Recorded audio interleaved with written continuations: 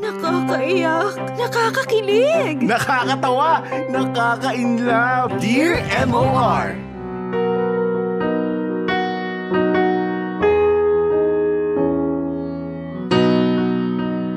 Dear MOR, magandang tanghali sa iyo, Popoy, at sa lahat ng mga masugid na tagapakinig na kagaya ko. Ako nga pala si Ace, 20 years old at tubong Tacloban, Leyte, pero nakatira na ngayon sa Maynila.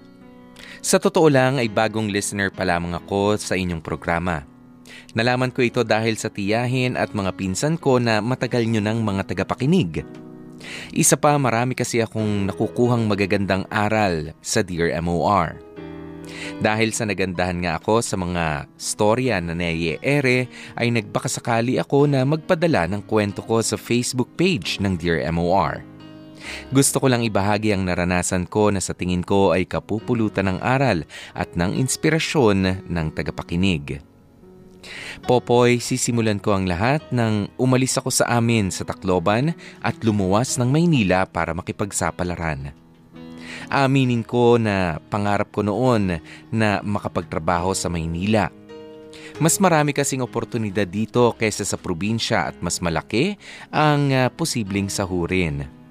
Maswerte nga ako at may kamag-anak ako sa Maynila. Yun nga ang tiyahin kong siya Chang Carol, kaya may matutuluyan na ako. Ito na yata yung bahay ni Chang Carol. Tama, ito na yan. Tao po! Tao po! Ano yun? Kuya, magandang hapon po. Nandyan po ba si Chang Carol? Sino ka? Kuya, ako po si Ace. Pamangkin po ni Chang Carol. Nandyan po ba siya? Sandali lang Tawagin ko. Carol! Carol! Oh, bakit, Ruben? May nag-aanap sa'yo rito. Pamangkin mo raw. Chang! Ace? Uy, Ace, ikaw na ba yan? Opo, Chang. Mano po? Diyos kong bata ka. Ang laki-laki mo na.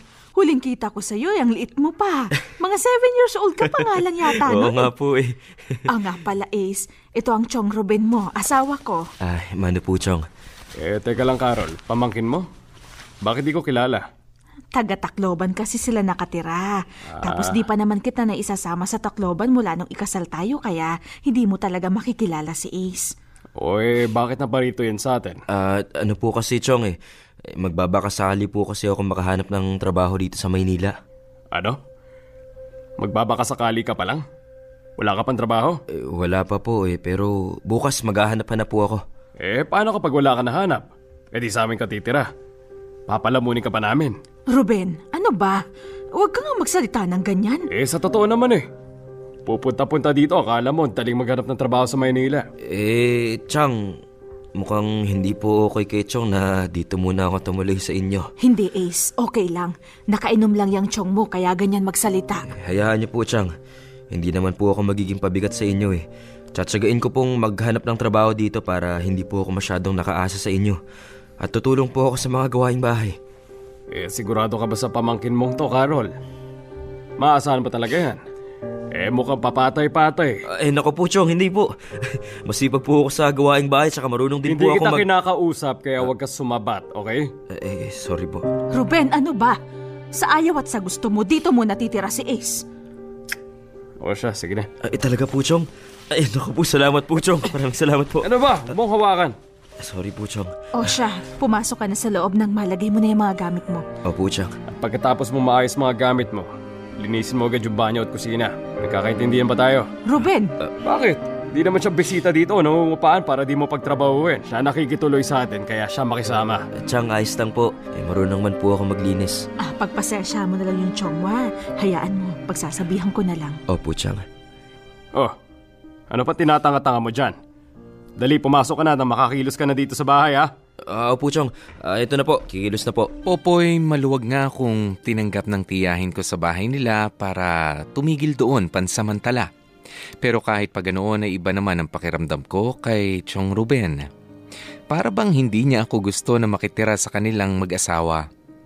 Naintindihan ko naman si Chong kasi dadagdag nga naman ako sa mga alalahanin nilang mag-asawa.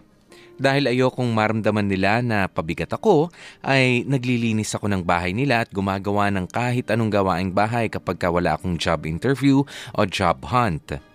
Kaya naman naging porsigido akong maghanap ng trabaho sa Maynila. Pero Popoy, hindi gaya ng inaasahan ko, ay mahirap din palang maghanap ng trabaho. Marami ding gaya kong galing probinsya ang nakikipagsapalaran. Lumipas pa ang isang buwan ay wala pa rin akong mahanap na matinong hanap buhay.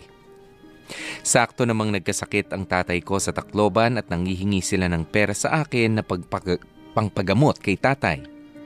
Akala kasi nila ay may trabaho na ako agad dito sa Maynila. Kaya nakahiya sa pamilya ko na sabihin na wala pa rin akong nahanap na trabaho. Sinubukan kong humiram ng pera kay Chang Carol at Chong Ruben pero wala daw silang may papautang sa akin. Lumapit din ako sa mga pinsan ko na anak nila Chang Carol at nagbakasakali na may bakanting trabaho sa kumpanya nila kahit ano. Titingnan daw nila pero wala silang maipapangako.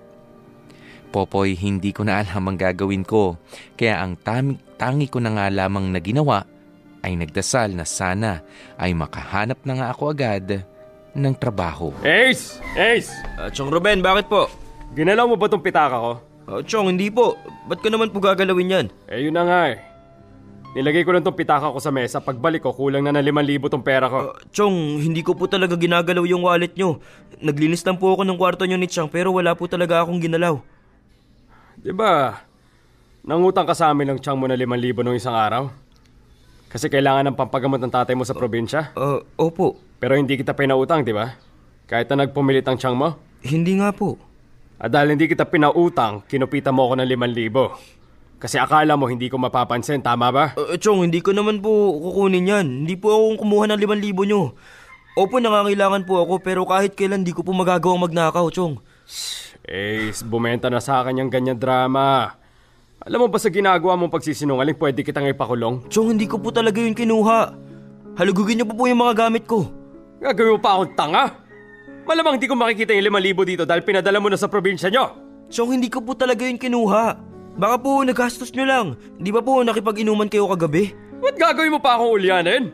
Ako ba pinagbibintangan mo, ha, Ace? Chong, hindi naman po sa ganun. Pero... yun ang gusto mo palabasin eh. Di pa ako ulyanin. Kaya kung ako sa'yo, ilabas mo na yung 5,000 ninakaw mo. Kung hindi, papakulong kita. Chong, hindi ko po talaga kinuha yung 5,000 nyo. Chong, paniwalaan nyo naman ako. Huwag mo kong dramahan, pwede ba? Chong, parang hawa nyo na po. Chong, wag nyo po ako ipakulong. Parang hawa nyo na po. Hindi ko po talaga ninakaw yung pera nyo. Chong, hindi ko po magagawa sa inyo yun. Alam ko masamang magnakaw. Chong, kilala nyo ako. Chong, hindi ko kayo magagawang nakawan. Yun na nga eh. Ikaw lang ay hindi ko kilala dito. Mula nang tumira ka dito, dun lang ako nawalan ng pera. Anong nangyayari dyan, Chang! Carol, itong pamangkin mo. Ninakawan ako ng 5,000. Ano? Chang, hindi po totoo yun. Hindi ko po ninakawan si Chong ng pera. Anong hindi?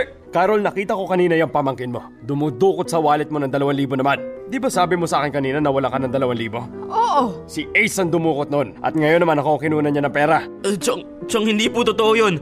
Ang totoo nga po niyan, nakita ko po kanina si Chong na may kinuha sa wallet nyo habang naglilinis ako ng kwarto nyo. Hindi ko lang po sigurado kung ano po yung kinuha niya sa wallet nyo kasi ayoko po makialam eh. Teka, sinasabi mo ang pinagbibintangan mo kung kumuha ng pera sa wallet ng asawa ko? Chong, hindi naman po sa ganun. Pero yun ang gusto mo palabasin eh. Sobra ka na sa akin ha. Ano? Gusto mong sapakin kita? Ha? Ano? Liga! Ano? Ruben, ano ba? Tama na! Ako ba'y pinapalabas ng pamangkin mo na magnanakaw eh? Ano? Sapakin kita? Ano? Chong, wag po. Halika dito bata ka. Ano? Pwede ba? Tumigil nga kayong dalawa. Hindi! Sumasobra na itong palamunin mo pamangkin eh. Ruben, ano ba? Tama na. At ikaw naman, Ace. Chang! Ayaw kitang pagbintangan pero kasi ngayon lang kami nawala ng pera mula nang nakatira ka dito. Pero Chang, hindi ko po talaga kinuha yung pera. Wala nang kaso sa akin kung ikaw man ang kumuha o hindi. Pero kung nangangailangan ka, huwag ka mahihiya magsabi sa amin. Tutulungan ka naman namin eh. Kaya namin ang tiyong mo. At kung hindi naman kaya, huwag kang magnakaw, okay? Pero Chang... Sige na, Ace. Tsaka na lang tayo mag-usap. Popoy, alam kong dahil sa insidenteng yun ay nabawasan ang tiwala sa akin ni Chang Carol. Pati ang mga pinsan ko ay hirap na rin magtiwala pa sa akin. Minsan ay nagpaparinig pa si Chong na ang lakas pa raw ng loob ko na tumira sa bahay nila at kung bakit may mukha pa akong naiyaharap sa kanila kahit na nagnakaw daw ako. Ang sa akin lang naman, Popoy, bakit ako aalis at bakit ako mahihiyang humarap sa kanila kung alam kong wala naman akong ginawang kasalanan? May mga pagkakataon na gusto ko nang sumuko at bumalik na lamang sa probinsya. Nahihirapan na kasi akong pakisamahan si Chong Ruben. Hindi ko naman masabi ito sa tiyahin ko at sa mga pinsan ko dahil nga nakikitira lang ako sa kanila. Pero kapag naiisip ko na magkakaroon ako ng magandang trabaho dito sa Maynila ay lumalakas ulit ang loob ko. At naisip ko, kaya ko nga ginagawa ito ay para naman sa pamilya ko pa rin sa probinsya. Para mabigyan sila ng magandang buhay. At ang sabi ko, tiyaga lang sa paghahanap ng trabaho at darating din ang swerte ko. At konting pagtitiis naman sa ugali pa ng tsuhin ko. Ace! Ace! Bakit po, Chong Ruben? Bakit ba ang bagal-bagal mo ha? Kanina pa kita tinatawag.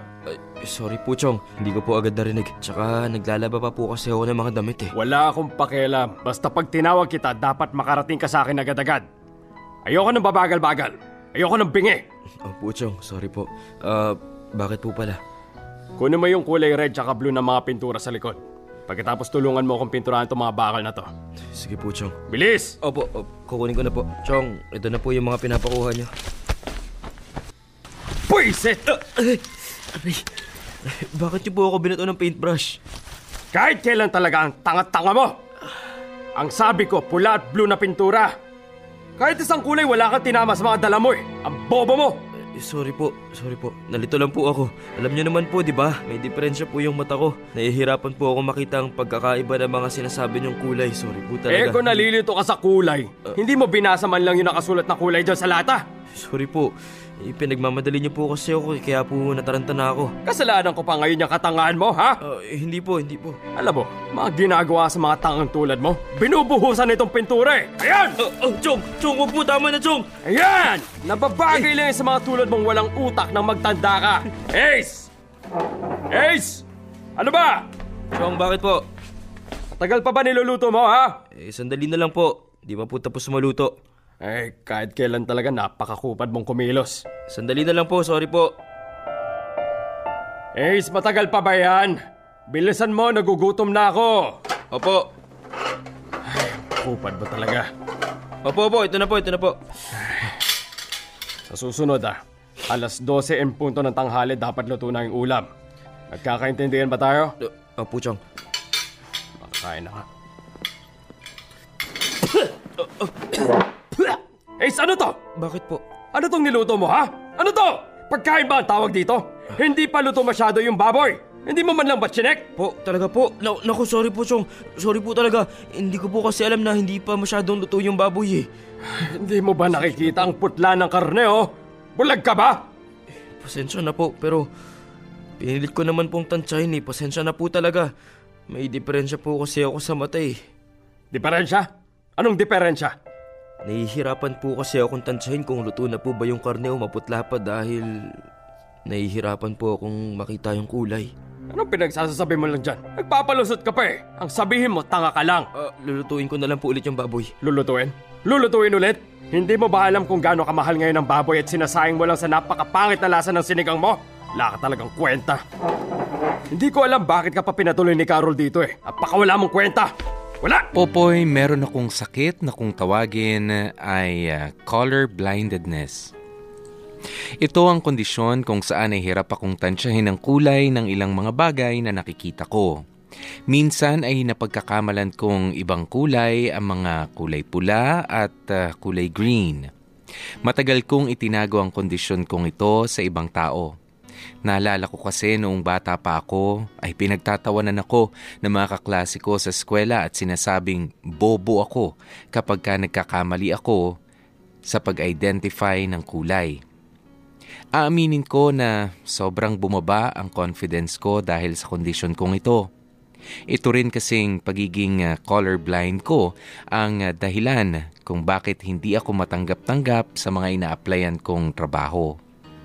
Lagi akong bumabagsak sa mga medical exams dahil nga sa kondisyon kong ito. Popoy, sinubukan ko namang mamuhay ng normal pero dahil sa mga taong nakapaligid sa akin na kinukutya ang kalagayan ko, ay nahihirapan akong pagkatiwalaan ang kakayahan ko sa aking sarili. Dear MOR. Kulay.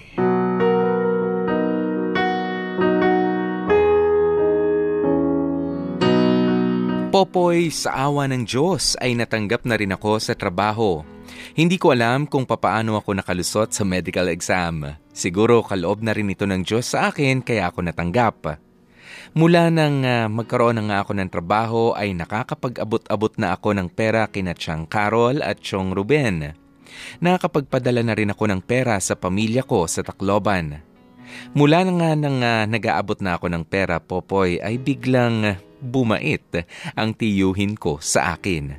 Madalas pa nga siyang mangutang sa akin na pinagbibigyan ko naman.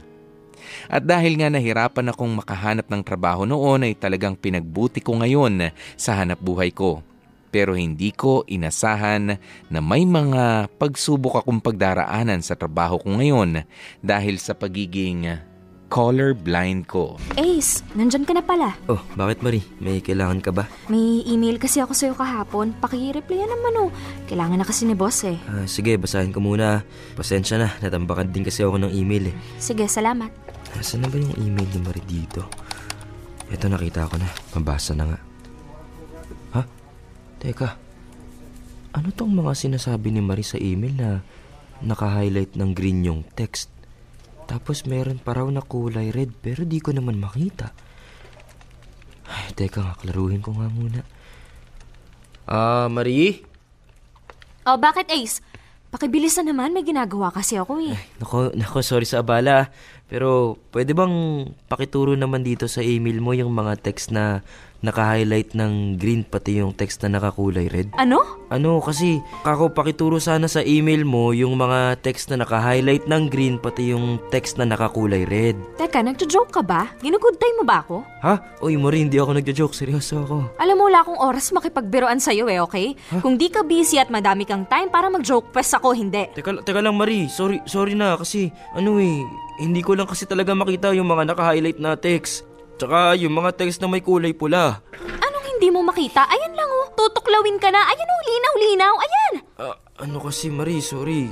Kasi colorblind ako eh. Colorblind? Ano yun? Hirap akong makita yung pagkakaiba ng mga kulay. Lalo na yung red tsaka green.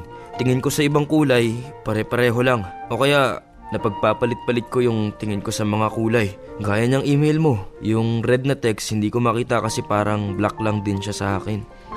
May ganun ba talagang sakit? Oo, Marie. Bakit parang ngayon ko lang narinig yan? Baka naman nag-e-embento ka lang. Hindi Baka naman hindi mo lang magets email ko. Baka hindi ka nakakaintindi ng English. Ano? Kasi kung sa pagtingin mo ng mga kulay na napaka-basic, nagkakamali ka, paano pa sa pagbabasa ng English, diba? Marie, hindi man ako kagalingan sa English pero marunong naman akong umintindi. Okay, sige na. Ipapagawa ko na lang sa iba yan. Kung di mo naman kaya, colorblind pang nalalaman. Ace? Bakit po, Sir Mark? Ace, pwede bang pakisort naman itong mga files na to para ma-archive na natin? Okay lang naman po. Sige po, ayusin ko lang po itong files by alphabetical order. Alphabetical order? Hindi, ayoko nun. Gusto ko by color coding. Yung mga files na hindi na natin masyadong ginagamit, ilagay mo sa red folders. Tapos yung mga ginagawa nating reference, lagay mo sa blue. Pero sir, sa tingin ko po kasi, mas magiging madali maghanap ng files pagka naka-alphabetical order, di ba? Kesa po pag color coding Kaya lang. nga, mas marunong ka pa sa akin eh. Sino bang boss dito? Kayo po. Ayun naman pala eh. Pero sir, nagsasuggest lang naman po ako ng tingin ko na mas effective tsaka mas efficient na paraan ng pagsusort ng Ace, files. pwede ba? Pag mo na ipilit yung gusto mo ha. Pag sinabi kong color coding and sorting, yun ang gawin mo. Pero, sir, kasi po, colorblind po ako eh. Gusto ko man pong sundin sana ang pinapagawa nyo, pero nahihirapan po ako. Kaya po, ayun, nagsuggest po ako ng ibang paraan ng pagsusort na okay din naman po. Tsaka po, sa tingin ko na mas madali. So sinusuway mo utos ko, ha? Sir, hindi naman po sa ganun, pero... Alam mo kung nahihirapan ka sa kulay, mabuti pa bumalik ka ng elementary. Talo ka pa ng kinder sa pagsasabi ng kulay. Sige na, umalis ka na nga sa harap ko. Popoy, tinanggal ako sa trabaho ko na yun dahil nga sa ginawa kong pagrarason tungkol sa sakit ko. Hindi ko maintindihan kung bakit nila ako tinanggal dahil doon. Mali ba na ipaglaban ko ang karapatan ko? Imbis na intindihin ako ng mga katrabaho ko at ng boss ko, ay kinutya pa nila ako at sinabihang nag-iinarte o nag-iimbento lamang ako ng sakit o di kaya ay nagpapapansin lamang ako. Ang sa akin lang naman, Popoy, ay ayokong malaman ng iba ang kondisyon ko. Bakit ako magpapapansin pa? Tinanggal nga ako sa trabaho dahil sa tingin nila ay makakasagabal ako sa pagiging colorblind ko sa mga dapat kong gawin. Pero nang nagsuggest ako kung papaano ako mag-adjust, ay hindi naman nila ako pinakinggan. Hindi ko naman masisi ang mga tao kung ignorante pa sila sa ganitong klase ng kalagayan ko, pero ang hinihingi ko lang naman ay ang pangunawa. Sinubukan kong maghanap agad ng kapalit na trabaho pero nahirapan akong muli. Dahil wala na naman akong pera, ay nagbalik na naman sa dating ugali si Chong Ruben. Oh, nandito ka pala, batugan kong pamangkin. Ano ba't nandito ka? Wala ka papasok? Wala na po akong trabaho. Ano? Wala ka ng trabaho? Eh di ba kakapasok mo lang doon? Tinanggal na po nila ako. Tinanggal? Bakit? Kasi hindi raw po ako marunong sumunod sa utos. Alam ko na. Kaya ka tinanggal kasi bobo ka. Simpleng utos lang palagi ka nagkakamali. Simpleng kulay lang pumapalya ka pa. Tama ba? Yun na naman ba idadahilan mo? Nakapagluto na po ako ng tanghalian. Kumain na po kayo. Ano? Ikaw na naman ang nagluto. Baka malason mo na naman ako dahil kahit sa pagluluto mo, pumapalya ka. Ang mabuti pa, bigyan mo na lang ako ng pera pambili ng ulam eh. Pengi nga 500 dyan. Po? Ano, bingi ka na rin? Sabi ko, bigyan mo ako ng 500. Chong, wala po akong ganyang kalaking pera. Di ba nga po kakatanggal ko lang sa trabaho? Oo nga. Eh di ba pag natanggal ka sa trabaho mo, babayaran ka nila na malaki? Pero hindi ko pa po nakukuha yung pera na yun. Sa isang buwan ko pa raw po makukuha. Ano? Tapos ano? Tatambay ka na naman dito sa bahay? Ba't di ka pa maghanap ng trabaho? Naghahanap naman po, pero ngayon po kasi medyo minamalas-malas ako. Alam mo problema sa'yo? Nagpapatanggal ka sa trabaho, wala ka naman palang malilipatan na iba. Ikaw kasi pinapairal mo yung katangahan mo, kaya ka natatanggal. Chong, hindi naman po ako tanga. Opo, may problema po ako sa paningin, pero hindi po ako tanga. Ano, sumasagot ka na ngayon, ha? Ang kapal ng mukha mo, Nakikitira ka lang dito, kaya wala kang karapatang kontrahin o sagutin ako. Nagkakaintindihan ba tayo? Pero Chong, sumusobra na po kayo eh. Alam nyo, ang tagal ko na nagtitimpi sa mga masasakit yung sinasabi sa akin. Pero punong-puno na po ako sa inyo. Ano, napupuno ka na sa akin? Ano gusto mo, sapakan tayo? Ha? Ano? Ilabas mo ang tapang mo! Ano? Ano? Papalag ka? Ano? Sobra ka na! Wala ka nang ibang ginawa kundi paringgan ako at sabihan ng walang kwenta! Palumalabang ka na, ha? Teka! Ano ba nangyayari dito, ha, Ruben? Ace! Ano ba? Itigil niyo na nga yan! Ruben! Sinabi ng tama na, ano ba? Ako na po! Eh, pamangkin mo ang pasimuno eh. Ano? Tsang hindi po totoo yun. Si Chong Ruben po yung unang nanapak. Hindi naman po ako sana gaganti eh. Pero ang dami niya na po sinasabing masasakit sa akin. Totoo naman ah. Wala ka namang kwenta. Palamunin ka lang dito. Nagkatrabaho ka nga, natanggal ka rin agad. Ano ka ba, Ruben? Lahat na lang si Ace na lang palagi yung sinisisi mo. Ano bang problema mo? Hindi ka naman inaano ng bata ah. Eh sa pabigat lang naman dito yan sa bahay ang pamangkin mo. Pabigat? Ruben, nagsisikap si Ace kahit papano. Nung may trabaho siya, nagbibigay siya dito sa bahay para may pagkain at grocery tayo. At ngayon wala na siyang trabaho, tumutulong naman siya sa mga gawaing bahay ah. Anong pabigat doon, ha? Nagbibigay ng pera. Eh kanina nga nanghihingi ako ng perang pambili ng ulam, wala siya may bigay eh. Pambili nga ba talaga ng ulam? O pambili lang ng bisyo mo? Chang, tama na po. Wala kang karapatang sabihang pabigat dito si Ace. Samantalang ikaw, nandito ka lang naman sa bahay. Kain, yosi, inom. At tulog ka lang naman ah. Ikaw tong walang ginagawa, Ruben. Para kang bata. Matanda ka na, ayusin mo nga yung sarili mo. Ano, nanunumbat ka, ha? Ako ang padre de pamilya sa bahay na to, kaya manahimik ang babae ka! Ikaw nga ang padre di pamilya, pero ako naman yung kumakayod para sa atin. Tapos nasasaktan mo pa tong pamangkin mo? Chang, tama na po yan. Huwag na po kayong mag-away ni Chong. Alam mo, ang mabuti pa, lumayas ka na lang dito. Dahil alam mo, Ruben, ha? Sa ating tatlo, ikaw ang pabigat dito. Ikaw ang walang silbi. O sige, lalayas talaga ako. Matagal ko naman talagang gustong lumayas na sa pamilyang to eh. Lalayas na talaga ako.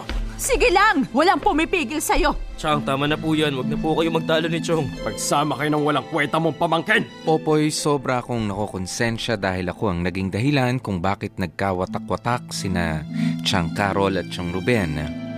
Samantalang pamangkin lang naman ako ni Chang Carol. Hindi ko maiwasan ang sarili ko sa mga hindi magaganda nangyari sa paligid ko. Dahil sa pagiging colorblind ko ay nahihirapan akong makahanap ng trabaho at bumaba pa ang kumpiyansa ko sa sarili. At dahil sa wala nga akong trabaho ay nahihirapan ang pamilya ko sa probinsya at nagkasira pa ang tiyahin at ang tiyuhin ko. Wala na akong idinulot kundi kamalasan. Iniisip ko ng mga panahon na ito ay napakawala kong silbi at napakawala kong kwentang nilalang.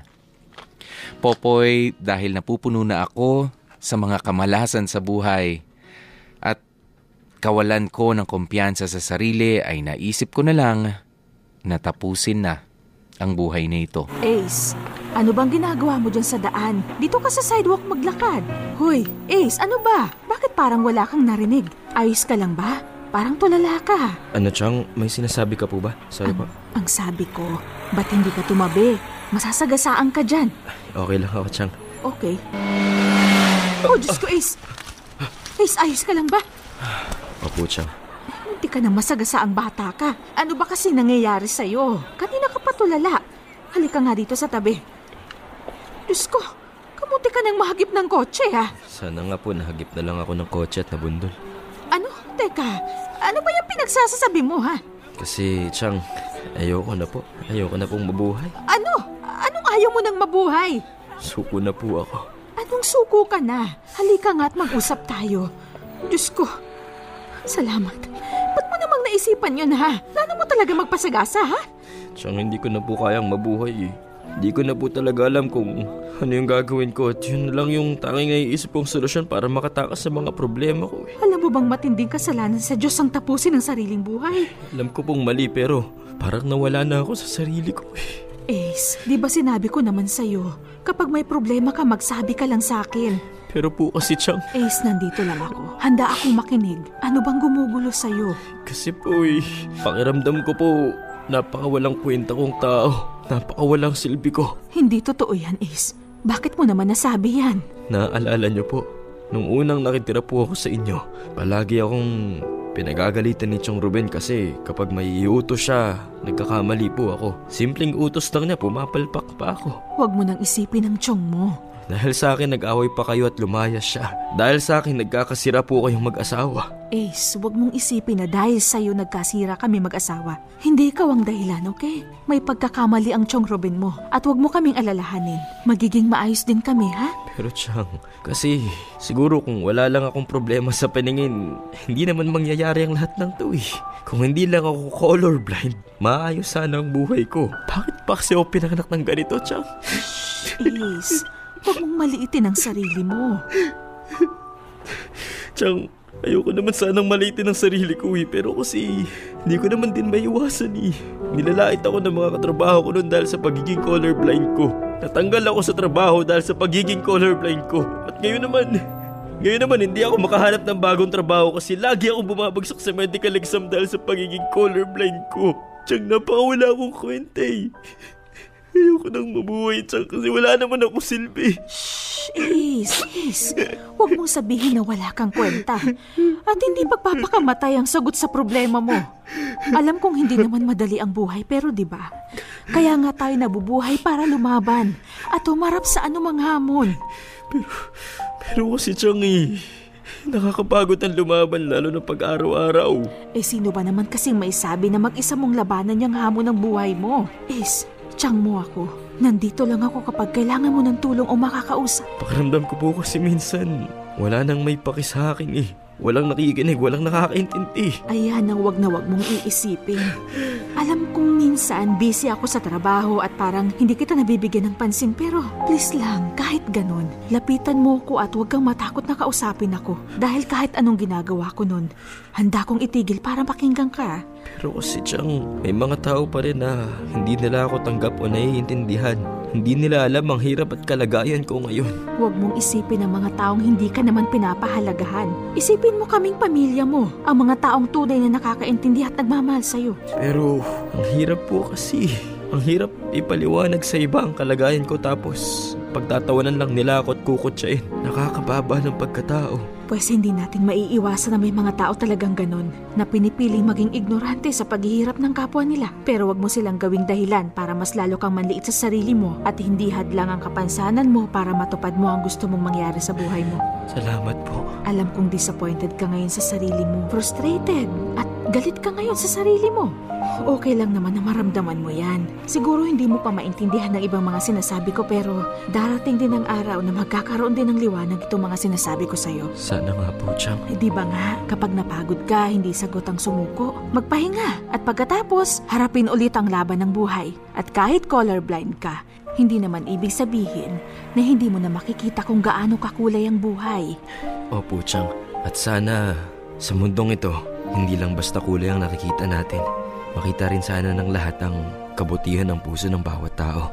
Popoy, para akong nabunutan ng tinik nang makapag-usap kami ni Chang Carol at napagsabihan niya ako. Tama siya. Hindi ko dapat nawakasan ang buhay ko ng dahil lamang sa mga problema. Hindi ko rin dapat sisihin ang sarili ko sa mga hindi magaganda nangyayari sa buhay ko. At imbes na kagalitan ko ang sarili ko ay dapat na mas mahalin ko pa ito. Sa ngayon ay nagre-research ako tungkol sa kondisyon ko na colorblindness. May nabasa akong mga specialized na eyeglasses sa Amerika na nakakatulong para maiayos ang pagtingin ng mga katulad kong colorblind sa mga kulay. May napanood nga akong video sa YouTube ng isang Amerikanang colorblind na katulad ko na sobrang naiyak dahil sa tuwa nang makapagsuot siya ng ganoong klase ng specialized na eyeglasses. Sa ngayon, Popoy, ay wala pang ganong klase ng salamin dito sa Pilipinas. At alam kong mahal yon sakaling magkaroon man. Pero nangangarap ako na balang araw ay mararanasan ko ring makita ang totoong kulay sa mundo natin. Kahit man may diferensya ang mga mata ko, dahil sa mga taong katulad ni Chang Carol, ay nagiging masaya at makulay ang mundo. Hanggang dito na lamang ang aking sulat, Popoy, at sana sa pamamagitan ng kwento kong ito ay naging aware ang mas marami sa inyong mga tagapakinig tungkol sa kondisyon naming mga colorblind. Maraming salamat at more power pa sa Dear MOR. Lubos na gumagalang, Ace. Dear MOR. Kulay. At yan na nga ang pagtatapos ng kwentong ibinahagi nga sa atin nitong si Ace, ang ating letter sender na merong kondisyon, medical condition na pagiging colorblind. Ayan, at sige, punta na nga po natin. Ayan, ang malamang kasabay ng inyong pakikinig dito sa radyo ay hinahanap ninyo yung sa YouTube. Yung video na iyon. Simpleng maituturing para sa karamihan sa atin, 'di ba? Ang problema ng pagiging colorblind. Ngayon, pero dahil nga dito sa ating kwento, marami rin silang mga nami-miss na mga opportunities. 'Di ba? May discrimination na nararanasan ang mga taong merong ganitong kapansanan. Okay, merong ganitong kondisyon, medical na kondisyon, at hindi po madali ang mabuhay ng ganyan, 'di ba? At isa sa mga leksyon dito sa storyang to ay yung mga binanggit ko kanina, 'di ba, na sana kung sakali tayo ay medyo Chong Ruben kung makitungo sa ating mga kamag-anak na nangangailangan ng ating tulong o kahit sa mga kaibigan, kakilala, 'di ba? Hindi naman po lahat ng ating tulong ay tinatapatan dapat ng halaga. Hindi lahat ay tinatapatan ng pera, 'di ba? Ang sakit-sakit nun para kay Chong Ruben nung sinabi ni ng tiyahin itong si Ace na teka lang, itong pamangkin ko, meron nga siyang kapansanan na sinasabi mo, colorblind siya.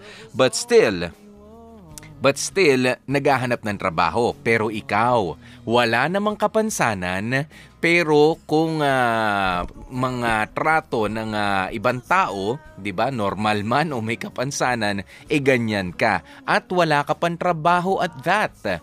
'Di ba? Kaya daig ng mga taong sabihin na natin medyo may medical na kondisyon pero naghahanap ng silbi. Yan, hinahanap nila ang kanilang lugar dito sa ating lipunan. Daig ng mga taong 'yan, ang mga taong malamang nandyan sa bahay nyo o kaya nandyan nakatabi nyo na naman, ang lalaki ng katawan na sinasabi na sana sa'yo na lang yung ganong kapansanan, kung tamad kang kumilos, tamad kang mag-isip, di ba, mga talento, mga skills na hindi naman nagagamit, sana doon na lang sa katawan mo, sa katawan ng tamad na kakilala mo, kamag-anak mo, kaibigan mo, doon na lang napunta. Kaysa dito sa mga tao na gustong makita, di ba, ang in full detail, ang ganda ng mundo, ang kulay ng mundo. Ngayon, hindi sa katulad mo, na tila gusto lang ang mundo ay laging madilim at nagpapahinga dahil tulog. O kaya naman gusto, malakas ang katawan, gusto ang mundo niya ay lagi na lang umiikot-ikot nang dahil lasing. 'Di ba? Yung mga ganyang mga tao. Ayan, at sige, nako, eto nga ang kaya mahiya kayo, sa mga tamad pero malalakas ang katawan dito sa mga taong katulad ni Ace. At kailangan talaga na mas unawain natin sila. 'Di ba? Kahit na colorblind 'yan, kahit na sabihin na natin kailangan ng hearing aid ng isang tao o kung anumang klase ng pagkukulang sa kanilang physical na kondisyon, wag po tayong magdi-discriminate. Hindi na siguro tayo nabubuhay doon sa panahon na kapag ka may kulang sa bahagi ng katawan ng isang tao, kakulangan din yon sa kanyang pagkatao. No, alam na natin for a fact na kapag ka ang tao ay may kakayahang magmahal, magpatawad, umunawa, 'di ba? At may mga tao nagmamahal sa kanya, isang buong tao siya. Kahit pa kulang yan ng paa, kahit na kulang siya ng kamay, kahit na kulang siya ng pandinig, ayan, for as long as kaya niyang magmahal katulad ng isang tao. Diba? That's called humanity. Ganun po yun ng pairali natin. Hindi yung ideya natin na, wala na may tutulong sa atin. Konti lang may tutulong niya kasi may kulang sa kanya. Of course not. Okay? At wag natin silang gawing katatawanan. Kahit na nagpapatawa pa tayo bilang mga hanap buhay natin, no. That's a no-no, no? Bulag, pipi, bingi, please. Hindi po maganda. Okay? Sabi ni Myra Casas, sana makatulong ito na maging aware ang marami sa mga nakikinig ngayon na intindihin ang mga may sakit na katulad ng kay Ace. Yan. Totoo yan, Myra, no? Na yung iba nga sinasabi, kaartehan lang yan. And I admit, nung mas bata-bata ako at hindi ko naintindihan ito, akala ko, kasosyalan lang ito. Na parang braces na yung iba hindi naman kailangan ng braces pero magpapalagay dahil uso. Ayan, tapos ikaw magiging colorblind ka rin kasi parang nakakatuwa at saka parang nakakasosyal, 'di ba? Na colorblind kasi ako, no, hindi pala. Seryoso pala ito. Okay, kaya wag natin silang pagtawanan, mas unawain. Okay, sabi niya Easy Ines, relate much, colorblind din po ako. Ayan, pero we have to understand also na meron kasi mga trabaho na nagre-require na marunong ka mag-identify ng mga colors. Ayan, at sana nga ang dahilan is not the discrimination. Wag sanang discriminatory factor yung pagiging colorblind mo. Bagkus, sabihin na nating hazard, health hazard para sa iyo, 'di ba? Okay, safety hazard. Yun yung gusto kong sabihin. Kung crucial dun sa trabaho mo yung mga kulay, 'di ba? Yung mga anong tawag mo dyan, yung mga warning sa workplace nyo, kung yun ang magiging dahilan ng inyong opisina, kailangan maunawaan din natin yan. Kahit, di ba, sabihin natin, simple lang ng problema, colorblind lang ako di isulat nyo dyan kung anong kulay, isulat nyo yung ano. Pero kasi may ibang mga opisina, no? May ibang mga lugar ng trabaho na hindi naman mag-adjust basta, okay, para sa pangangailangan lang ng isang tao. But, sana nga, sa mga pinagtatrabahuhan. Kaya minsan kulay dilaw na ang isang ilaw. Kung mapapansin nyo, may nakalagay pa na nakasulat na yellow. 'Di ba? Bukod sa kulay ay may nakasulat pang dilaw. At sasabihin natin mga walang